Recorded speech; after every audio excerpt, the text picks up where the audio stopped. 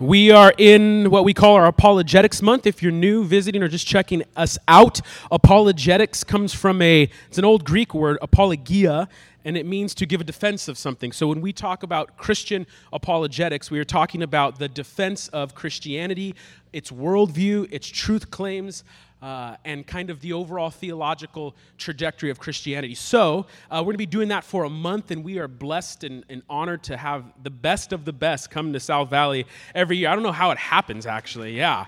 And today is no different. We have the best of the best of Protestantism. If we had like a pope in Protestantism, Greg Koukl would have been knighted like Sir Koukl, Defender of the Faith, and given like a gold sword or something like that. It'd be awesome. We don't have a pope, though. And so for the entire month of, I was going to say October, August, we'll be doing this. Greg Koukl is awesome. He's a friend of the church. I could go on and on about accomplishments and things he's done, but whenever he's here, I like to introduce him as like this. When I first became a Christian and really started getting serious about Jesus in high school, it was Greg Koukl's ministry that I would log into online, and I'd listen to his radio program. I'd read the articles, and for a young, developing Christian mind, it was food to my soul. It was enriching. I needed that. My faith, my way of viewing the world needed someone to make sense and bring clarity to all these deep issues. So, Koukl, your ministry has been an incredible blessing to me, to this church. You're a friend of the church, and we had you at our 20th anniversary of our Apologetics month, and now it's year 22, and we have him back almost every year because he's just such a blessing to us. So, Greg Koukl. Thank you. I need a music stand for my notes. Thank you. Did he just call me the Pope of Protestantism or something? I've never been called that before, and I had forgotten about that, about the past connection. I was really. We met about 5 or 6 or 7 years ago, and I'm just really glad to hear that again. Oh, that's great. Thank you. Yes, I've been here, I think, just about every single time for 20 years. Last 2 years ago was the 20-year anniversary. You guys gave me a big plaque, and it was beautiful, and then I didn't come back last year. What's up with that? It's like, love them and leave them, you know.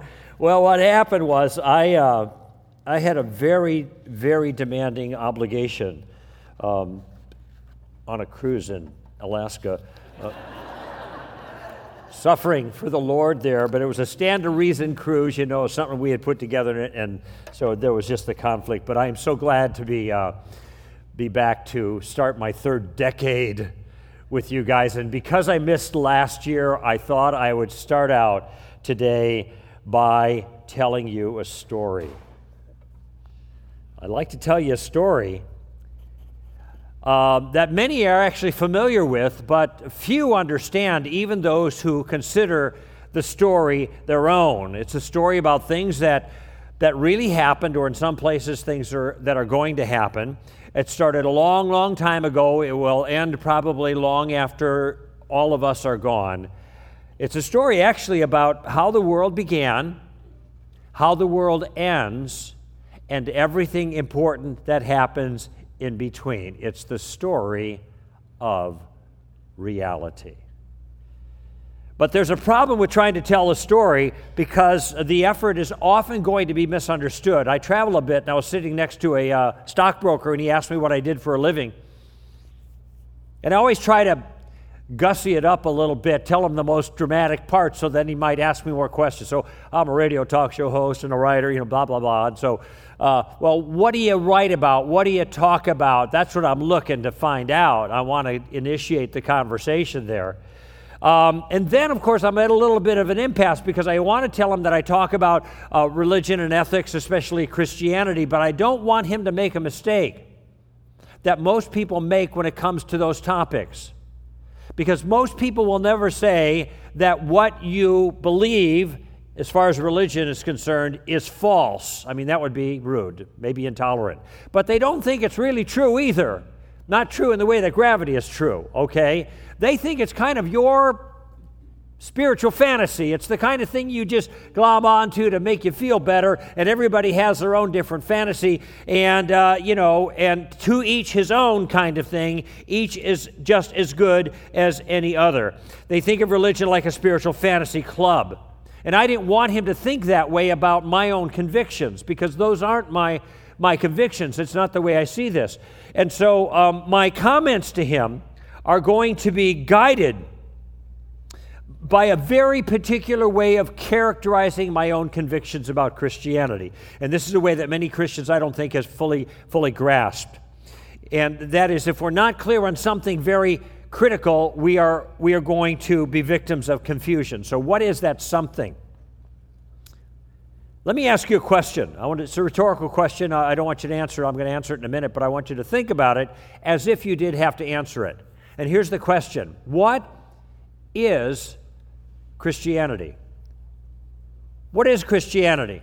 Now, you might be tempted to say, well, it's a religion, which is true as far as that goes. Or you might say it's a way of living your life so that you can reach out to God and get to know God. Or you might say, oh, it's not a religion. Really, it's actually a relationship with God or with Jesus. And I think that way of saying it kind of confuses some people on the outside, but I understand what you're talking about. And I think all of those things are true as far as they go. I just don't think they go far enough. I think they're all too thin in a certain sense. I think the correct answer to the question, what is Christianity, is this. Christianity is a picture of reality. Christianity is a picture of reality. It's an account or a description or a depiction of the way things actually are. It's a view of the way the world really is. You can call it a worldview, basically. And this is a picture, though, that's kind of made up of pieces. And the pieces have to be fit together properly for you to see the whole thing. It's kind of like a picture puzzle here, all right? Where you've got a big picture, but it's only able to be discovered when you take the pieces and assemble them together. Now, in order to do that with a puzzle, you have to have all the right pieces. You have to have all the pieces. And you have to have the right pieces. You can't have pieces from other puzzles mixed in. And here now, by analogy, I'm talking about other worldview puzzles. If you get them all mixed in, then you're not going to get a complete picture of the way the world actually is. Okay? Here's the problem, though. Here is the way that the puzzle looks like for most Christians. It looks just like that. It's a pile of pieces. Now, I know there's a whole bunch of you out there that are really annoyed that I just dumped all those pieces on the floor. You want to come up and pick them up, don't you, I guess? You can do that right after the service if you want, put them in the box. So I have them for the third service here, or the second here, or the third today. In other words, they might have most of the important pieces, but they don't know if they're missing important pieces because they've never put it together. They don't know if they've got pieces from other puzzles mixed in. Inadvertently, I know people who claim they're Christians but believe in reincarnation. This tells me they've never put their pieces together to see the big picture, because reincarnation does no work in our worldview. It's like trying to put a carburetor on a computer, okay? It just doesn't help. It's no good. Now, how do you put the pieces of a puzzle together properly? If you're a puzzle worker, you know there's a trick. Some consider it cheating, but we can do it here. That is, you look at the cover. So you get a hint how the puzzle goes together by looking, in a certain sense, at the big picture. And what I'd like to do for you this morning is I want to show you, where it comes to the picture of reality known as Christianity, I want to show you the puzzle's cover. I want to have you see the big picture of the Christian worldview so you never get lost in the pieces again. Now, hold on just a second. Before I do that, I want to give you a different way of understanding worldview. And I've already hinted at this, but a worldview is like a story. And nowadays, I think this is a good way to put it. And the Christian story is like many other stories that are great stories in that it deals with the great issues that all people struggle with, the great questions that everybody asks. It's a story about peace shattered by rebellion, about love, about betrayal, about conflict, about self-sacrifice, and ultimately about redemption.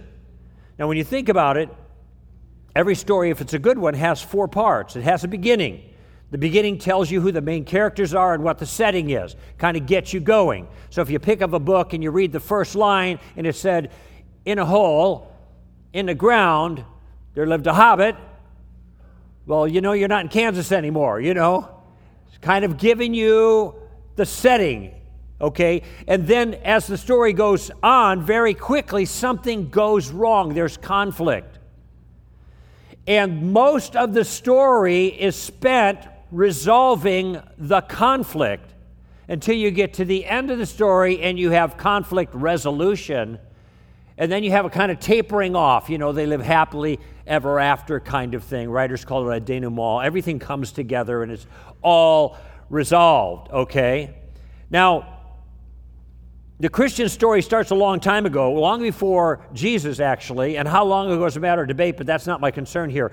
What is my concern is that the Christian story is different from other stories in a significant way in that it does not start out once upon a time. And the reason it doesn't start that way is because it's not meant to be understood as a myth or a fairy tale. Okay? When my daughter, I have a 12-year-old daughter and a 9-year-old daughter, and when my 12-year-old was about 6 years old, actually when she was 5, she read The Lion, the Witch, and the Wardrobe. And she said, Papa, is that story about Peter and Lucy and Edmund and Susan and the lion, is that a true story? I said, no, honey, it's not a true story. Some stories are true and some are not true. That's not a true story. But I was clear to tell her that our story, our account, what she reads in the Bible, that is not like The Lion, the Witch, and the Wardrobe. That is a true story. These are things that really happen. And when I say true, I'm using the word true in its ordinary sense. I don't mean, well, that's true for me, because now we're back to fantasy again, right? I mean true in the sense that it matches the way the world is. I'm talking about facts here. I'm talking about history. And this is the point that I wanted to make with the stockbroker or anyone else that I'm talking to about my own personal convictions. This is history. It's not fiction. And let me tell you why understanding that particular point of our story is so critical. Because if we are going to make a difference as followers of Jesus, we need to be able to respond to the two biggest obstacles that are issues of pushback that a series like Apologetics is meant to help us deal with. And one of those is the problem of evil. Why is there so much evil in the world? Why so many bad things happen to good people? And this isn't just from skeptics and the outside. Christians ask this all the time. Why did God allow this to happen to me? I love Jesus. I walk with him. I'm a Christian. And we think that means we are going to be shielded from all of the contingencies of living in a fallen world, and that's not the promise. Jesus said, in this world you have tribulation. Be of good cheer, he says, though I've overcome the world, but there's a battle there, right? So there's this one problem. How do we understand that? That seems to be a mark against our view. And the second one is the wildly politically incorrect notion that Jesus is the only way of salvation. Oh my gosh. That is so arrogant. That is so narrow-minded. That is so intolerant. How could you possibly say that kind of thing? And so these are two things that are real obstacles for a lot of people. And Christians have a hard time responding to them because they don't understand their story. One thing they don't realize is that the problem of evil is not a problem for us the way it is for other people. It isn't the problem for us, our view, that people think it is. And the idea that Jesus is the only way, this is attached to the problem of evil. These are two sides of the same coin. Singular problems have singular solutions. And it turns out that our story is all about the problem of evil. It starts in chapter 3 and it ends 66 books later. The entire account of reality is about resolving the problem of evil, and Jesus is central and unique in that role. And I'll explain that in a few moments. But unless we get that picture, we're going to be stuck. If we don't see it right, we're going to be stuck. So let me give you the backbone of the Christian story, the true story, in 5 words. It's the storyline, it's the plot line, it's the most important things that happen in the order they took place. So this is going to provide for you a little outline. And there are 5 points. You got 5 fingers. It's easy to keep track of. In fact, when I gave this at my church when my 9-year-old was 6, she was sitting right there, and she was counting off the points as I was saying them because she got them. Figure if she gets them, then... All right, okay. Here they are. God, man, Jesus, cross, resurrection. Here I mean the final resurrection. God, man, Jesus, cross, resurrection. In other words, everything starts with God. Then God creates man to be in friendship with him, but man gets himself in a heap of trouble. And so God initiates a rescue plan. In our story, by the way, man does not rescue himself. God rescues man. And he becomes a man in the person of Jesus. And Jesus does something absolutely unique with his life and the manner of his death on a cross. And what you decide about what happened to Jesus on the cross determines what will happen to you at the final resurrection. God, man, Jesus, cross, resurrection. You have a beginning, you have an ending, and you have everything really important that happens in between. Now, I've just given them to you quickly, and some of you are taking notes, but I bet you got it. What do you think? You want to help me out? Right? Perfect. There it is. There's your outline. You want to teach somebody the story of reality, even in some? There it is. You want to get the outline of the puzzle so you can start putting your pieces together? There it is. There's a logical order to the elements. It's easy to keep track of. You have all the parts of a good story. You've got a beginning, you have conflict resolution, and you have an ending. So now I want to tell you that story briefly. I want to give you the big picture of Christianity. I want to tell you the story of reality. Now, every story has a beginning, and the first words of our story go like this. In the beginning, God created the heavens and the earth. Now, I don't want to go any further than that one line because that's just pregnant with all kinds of significant stuff. Let me just point out a couple of things. First of all, the story starts with God. In the beginning, God. Why does it start with God? Because the story is about God. It's not about us. The story is about God. It is not about us. And a lot of times we get things mixed up and we got the tail wagging the dog, right? And we think it's all about us. And then when things don't go right for us, then we wonder, where did God go? My mom used to say when I was a kid, Gregory, the world does not revolve around you. Okay, so your mom told you the same thing, and you probably tell us that. Our moms were right. You know, the world doesn't revolve around us. And we're supposed to learn that as kids, but then we become adults, especially become Christians. We think God is there to do everything for us, and we're the center of attraction. And then everything's out of balance, okay? So the story is telling us right at the beginning that, no, it's not about, if I could put it this way, God's wonderful plan for our lives as much as it's about our lives for God's wonderful plan. That's the proper pecking order, okay? Not only that, notice that in this story, everything belongs to God for a very good reason. Why does it all belong to God? He made it. You make it, it's yours, okay? That's kind of the way that works. He made everything. People say, well, I can do anything I want with my own body. Oh, wait a minute. Maybe you're not the landlord. Maybe you're just the tenant. And if God made everything, then everything belongs to Him, even us, and we are beholden to Him as to how we use our lives, okay? So He owns everything. It all belongs to Him. The third thing I want you to notice is the story has a theme, okay? Lots of time people wonder, what is the theme of the story? And they'll come up with words like love or redemption or mercy or things. And those are valuable things, and they're certainly part of the story. But you see in the very first line of the story, I think the overriding theme of the entire thing. What you have in the opening line of the story is a king creating a domain.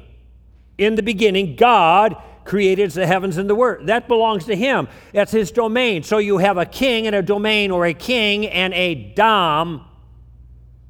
You have a kingdom. The theme of the story is the kingdom. That means God, the king, ruling over all that is rightfully his. And so later on in the story, we shouldn't be surprised when a guy named John comes preaching the kingdom of God and announcing Jesus of Nazareth. And when Jesus came, he started preaching the kingdom of God. And those he trained to follow after him preached the kingdom of God. And the point is that there's a rift and a rent in the kingdom, and there's a call to restoration for human beings to come back under a proper relationship and friendship with their sovereign. So there's a theme. I want you to see one other thing, and that is that God is distinct from the rest of his creation. That is, he is immaterial spirit, and he creates, among other things, a physical world. So God and the physical world are not the same, they're distinct. That God and the physical world are the same, that's a different story. That's kind of more of an Eastern religion kind of story. That isn't this story. And so we have two different kinds of things in our world, too. We have immaterial things like souls and angels and ideas and morals and the like. And then we also have material things as well, like birds and babies and asteroids and atoms. So both are at home in our world, all right? And this is important to keep in mind in light of a competing story, because there's another story that just has one kind of thing in the world. This is a competing picture of reality, and that story starts out in the beginning, the particles. It's just matter in motion. One person famously put it this way: the cosmos is all there is, all there was, and all there ever will be. In other words, no God, no souls, no heaven or hell, no miracles, no morality, not in an objective kind, just molecules in motion. I call this matterism. Some people call it materialism, but it's just the idea that matter in motion is all that exists. Now, this is not anything like our story. This is a competing story. This is a story that atheists and skeptics and communists, humanists believe in, okay? That's a very different story. It's a competitor, so to speak. It has different pieces to the puzzle. So the first piece of our puzzle is God. God exists. He's the creator of everything else from nothing else. The world he made is his kingdom. One last thing. Everything was exactly the way God's noble mind intended. When he made it, it was all just right. Everything's working together just right. Everything's in harmony. And this is just another way of saying that everything God created was good. Now I want to introduce another character to our story. He's next because he's the most important character next to God. An entire chapter in our story is devoted just to the creation of man. God, man. Now in one way, man is like many other things in creation. He's physical, which means he's dependent, he's contingent, he's a creature. He is not a little God. Some people are confused on this. Human beings are not gods. They're creatures, okay? But there's another element to being human, an invisible self. And it's not just having an invisible self, a soul, that makes humans unique. All sentient creatures have souls. This is the teaching of the story and the church from the beginning, okay? What makes humans different is the kind of soul they have. They bear the imprint of God himself. Humans are made in the image of God. So even though they are creatures, they are like God in some special way, which sets us apart from everything else. And this grounds all of our moral obligations towards each other. Moms, you tell your kids, don't treat each other like animals. Now, why do you say that? Because you know we're not just animals. We are more than creaturely. We are God-like in a certain fashion. And this gives us unbelievable value. From the moment we are conceived to the moment we die our natural death, boy, we are valuable human beings regardless of what we look like, regardless of where we're located, regardless of what we can do. We have special value. And it's this imprint, this image of God and man, that makes it possible for us to have a relationship or a friendship with God, okay? Which is the reason that we've been made. And God made a wonderful place for man to live in, and gave him everything he needed to be satisfied, fulfilled, and happy. But, and the most important thing he gave, of course, was himself. But there's a problem. There's another detail to the story. Man was capable of living in harmony with God under his rulership in his kingdom, but he could also betray the friendship. That is, he could rebel. In a word, he could be bad, and that's called moral freedom, and this is something else that's distinctive about human beings. Turns out that man did not use his freedom well. Instead of using it to honor God, he used it to rebel against God. He didn't want to be under God. He wanted to be independent. He wanted to do his own thing. And when he chose rebellion rather than obedience, everything changed. Let me tell you how that happened.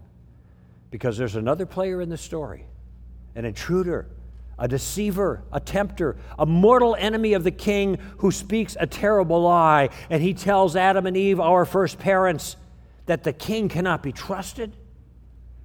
Don't listen to him. Find your own way. Make up your own rules. Satisfy your own desires. Freedom awaits you. Be like God. And man hesitates, toys with the temptation, considers the lie, then gives in to the deception. And this one decision, this single act of disobedience, changes everything. Man, enticed by the promise of personal autonomy, individual freedom, turns against his Lord, and the kingdom is torn by revolt. Rebellion, though, does not bring freedom.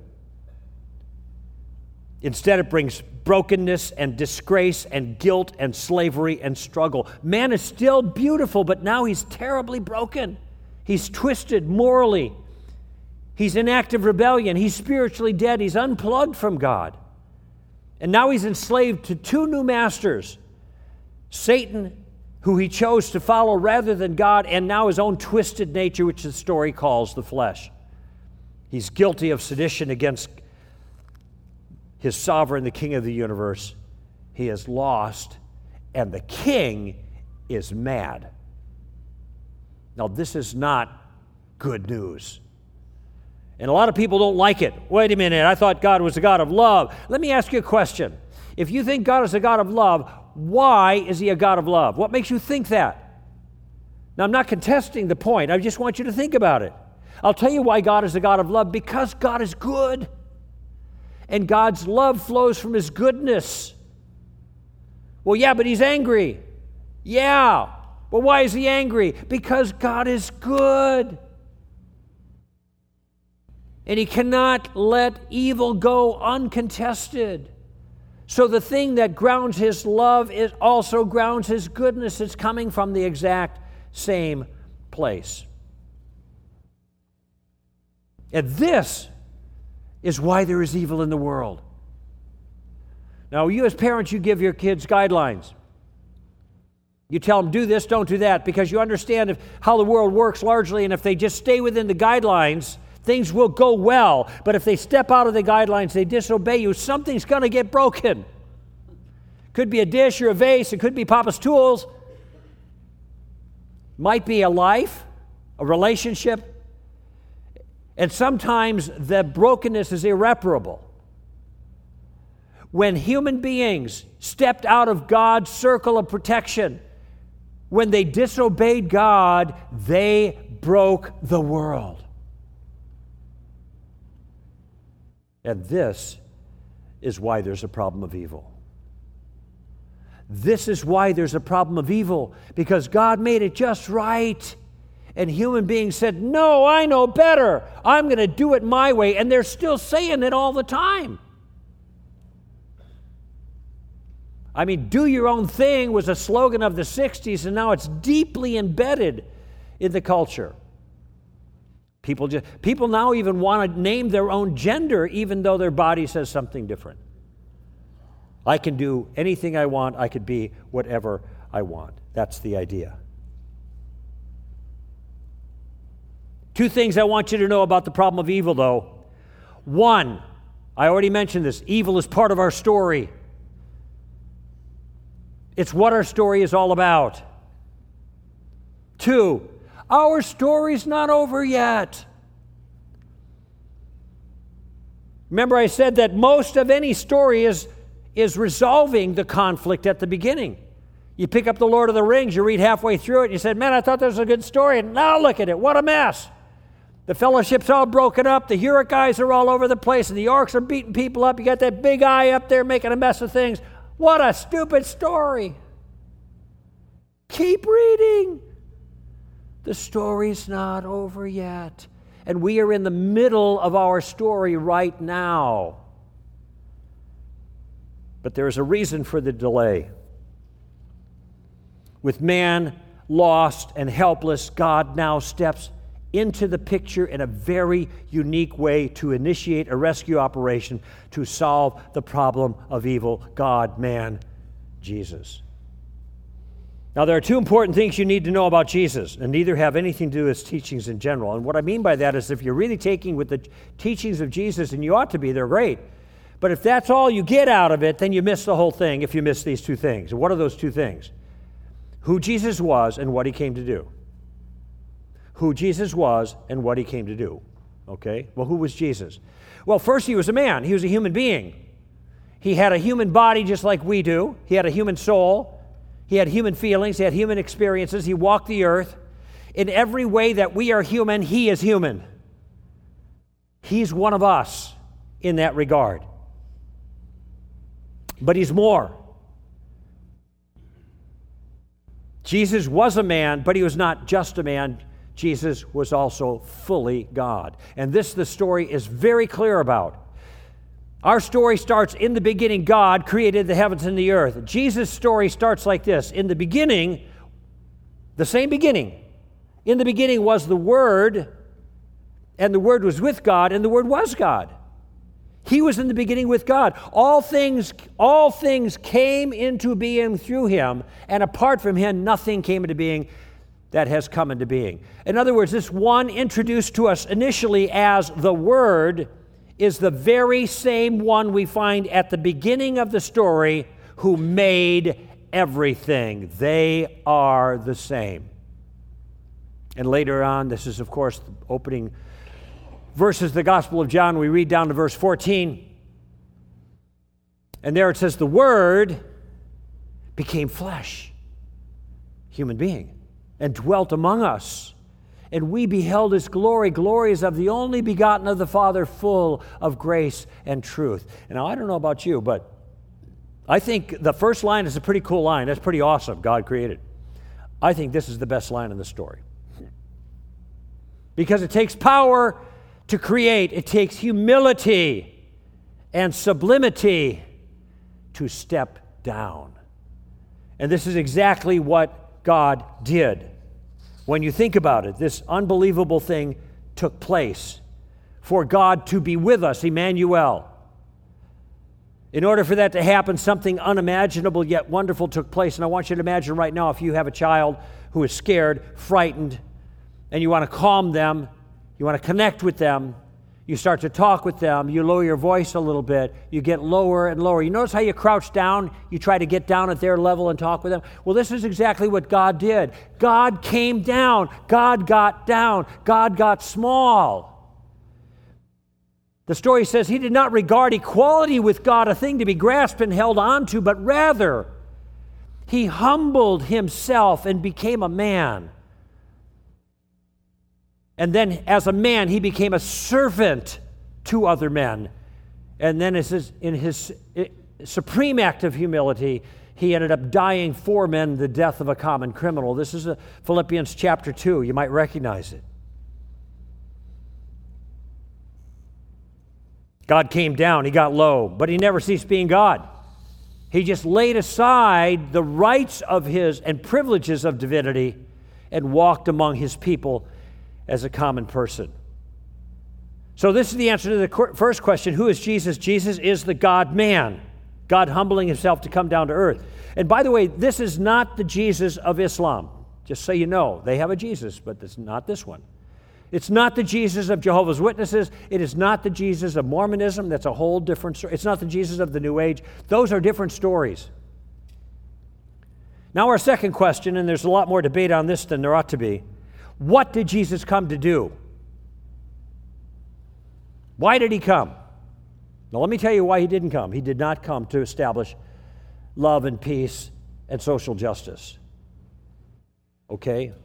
It's not that he's not concerned about those things. It isn't the reason he came. And a lot of people are confused on that right now. What if I were to tell you I could remove every single thing Jesus ever said about the poor and social justice entirely from his story, and I would not affect the main point of his life one single bit? I think that would sound a bit extreme, but this is exactly what one of his closest followers did. John, the beloved disciple, when he, at the end of the first century, put together the most elegant characterization of the person and the work of Christ that we know as the Gospel of John, did not include a single reference to anything that might be construed as helping the poor or establishing social justice. Now, does that mean Jesus didn't care about that? No, it doesn't mean he didn't care about it. It means it wasn't the reason he came. Well, what was the reason he came? Well, what did he say?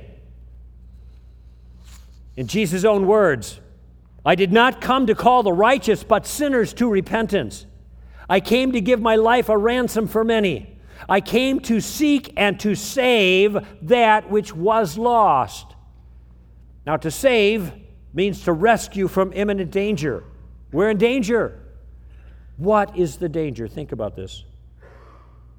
What is the danger that Jesus is saving us from? I'll tell you the danger. This might shock you. Jesus came to save us from the Father. Remember, the king is mad. And Jesus himself said in Matthew 10, do not fear him who can kill the body, but not the soul. Fear rather him who can take both body and soul and throw it into hell. Who's that? It's not the devil. It's the Father. Because he's the one who's angry. And Jesus came to rescue us. Now, keep in mind, the Father also sent Jesus.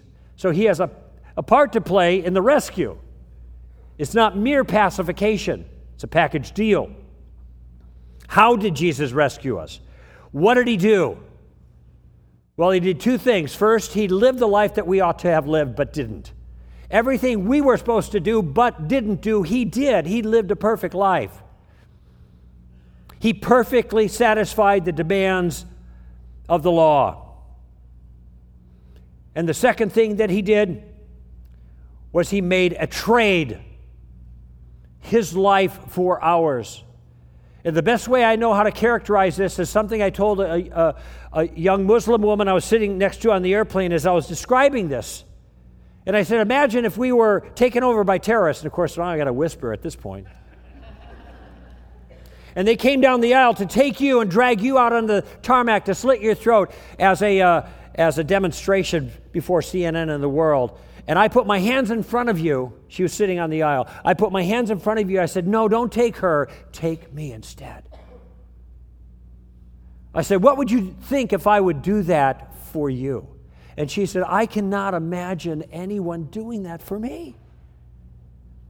And I said to her, that is what Jesus did for you.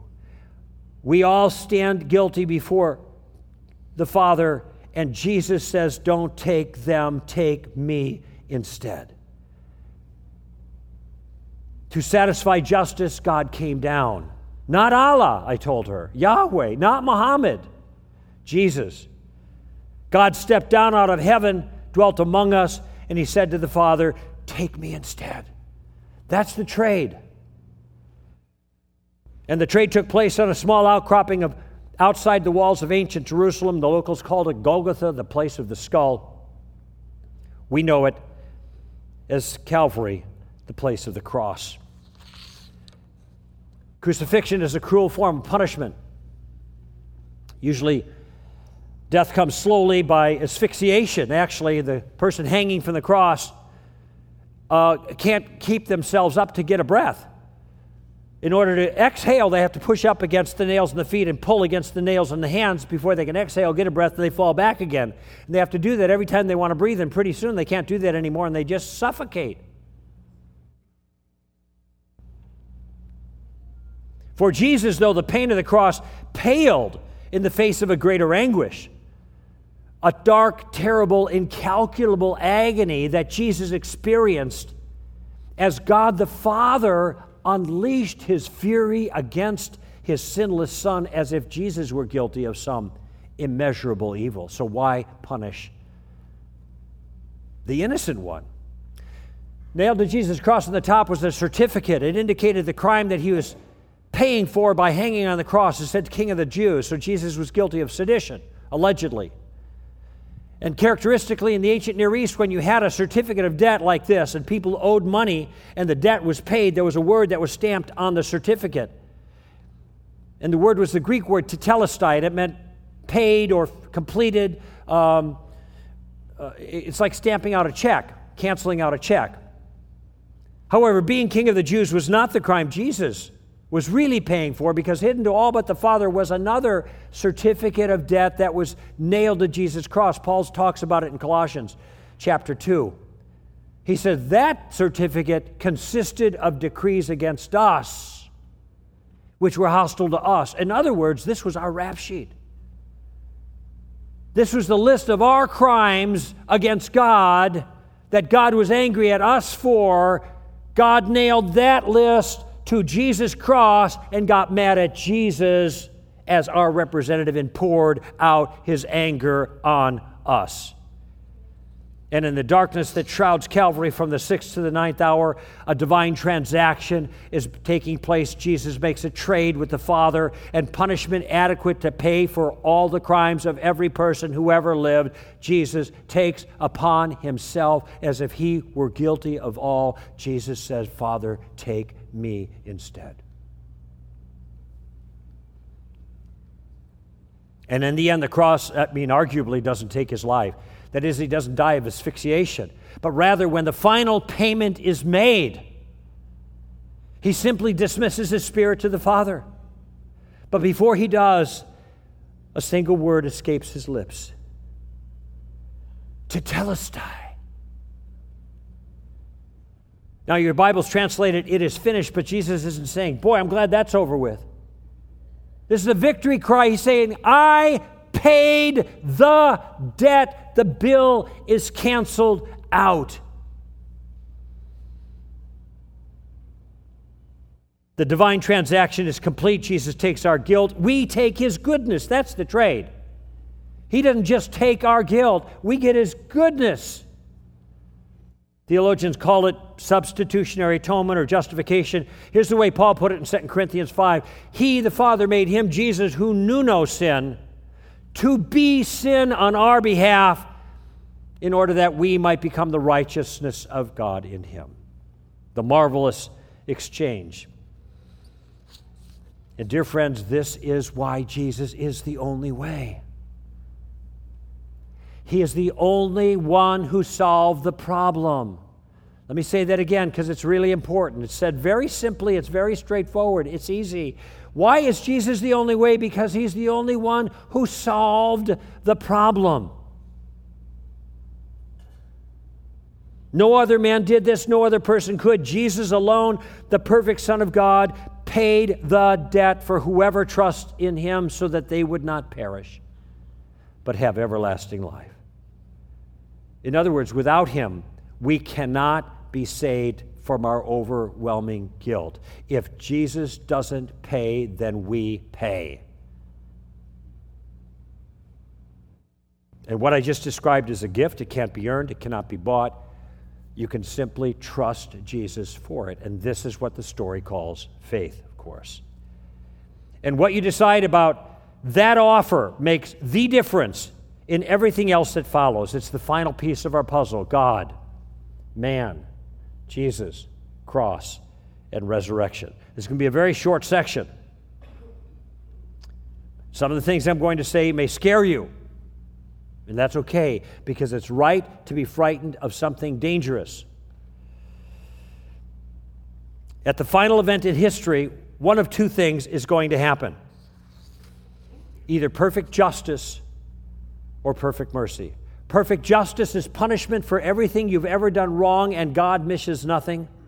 Or perfect mercy, which is forgiveness for everything you've ever done wrong, and God misses nothing. All who have accepted the mercy that is available through Christ will go on to eternal reward. But those who rejected God's mercy will be judged by their works and found wanting.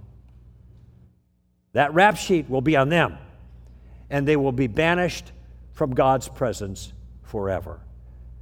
And that will be a place of conscious torment. And I just want you to understand something. If we were made for God, for friendship with Him, and we have been, uniquely, and our sentence is to be banished from His presence forever. No love of God, no mercy, no grace, no common grace, no God. We will be ruined, and that will be hell. And there will be no escape. The suffering will never end. The clock will never run out. In fact, the clock will never even start. Everyone will not live happily ever after. So the story ends with everyone living forever, those who continue in rebellion, banished to a place of misery and darkness and utter loneliness and ruin forever. But for those who cease the rebellion, who surrender to their King, who receive His pardon, become members of His family, we will live with Him in a new world, enjoying the perfect life He intended for us at the first, experiencing life better than the best we could ever imagine forever. So I've just told you a story. If you're a Christian, then this is your story. If you're not a Christian, this is still your story. Because this is a story of the way things really are. This is reality. The story has 5 elements: God, man, Jesus, cross, resurrection. It's a story I could tell you in a single sentence. It's kind of a long one, and I'll take a shot at it. God, the creator of the universe, in order to rescue man from punishment for his rebellion, took on humanity in Jesus, the Savior, to die on a cross and rise from the dead, so that in the final resurrection, we could enjoy a wonderful friendship with our sovereign Lord and the kind of perfect world our hearts have always yearned for. So now you know the story. And it may be that you also know what's wrong with your life. Your rebellion, your guilt. And now you know how to fix it. You bend your knee, you beat your breast, and you say, God, forgive me, a sinner. Have mercy on me, Lord Jesus. And I invite you to accept your pardon now. If you haven't, well, you can, and turn and follow Jesus, because this is not just a story. It's a true story. It's the story of reality. Father, we thank you for this wonderful morning to reflect on this magnificent story. By your Spirit, may it penetrate deeply in our hearts, whether we know you or not.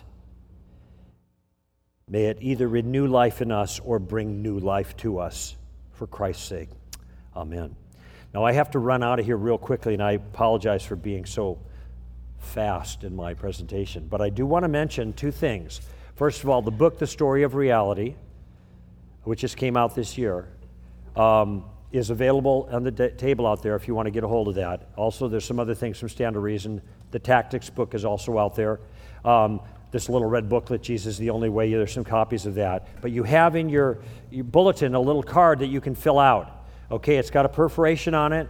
Actually, I have one right here. It's got a perforation on it. If you bend the perforation, there's a blue part you keep. It's self-explanatory. But I would like you, if you would like to receive free training material from us, and you don't already do it, lots of you already do receive that because I've been coming here for a long time. Fill this card out, okay? With your name and your address and your email address. We need your address too, because if next time we're in the area, we'll send you an email and let you know that we're here. Take that and fill it out. Go to the table outside, and we're going to give you this little card. This little card is Jesus the Only Way, 100 verses condensed into a card, okay? 9 lines of biblical argument. It's all right there. We want to give this to you as a gift. It is not for sale.